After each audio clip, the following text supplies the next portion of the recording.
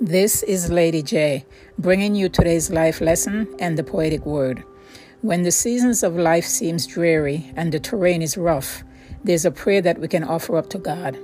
In Psalm 90, Moses, the man of God, prayed over the plight of the children of Israel, and he said this to God: "Give us gladness in proportion to our former misery. Replace the evil years with good. Let us, your servants, see you work again.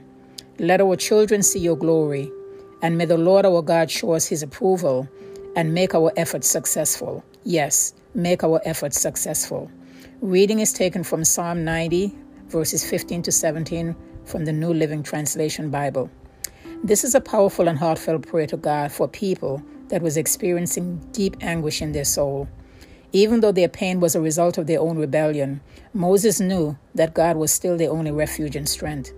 So it does not matter what we are facing today. We too can turn to God and ask him to give us gladness in proportion to our present or former misery. Yes, we can ask God to show us mercy, for his mercy is new every morning. Great is his faithfulness. Today, I'm daring to ask God for refreshing, for restoration, and a spiritual renewal in my life and my family. Please join me in this poetic prayer for today. Lord, sanctify me through and through, and let me live my life for you. Lord, let my life reflect the victory that you won for me upon Calvary. Lord, let the desires of my heart be filled, and help me to do your perfect will. Lord, let there be a resurrection in my soul, and cleanse me from any residue of old. Lord, please chart my journey for each day, and lead me in your better way.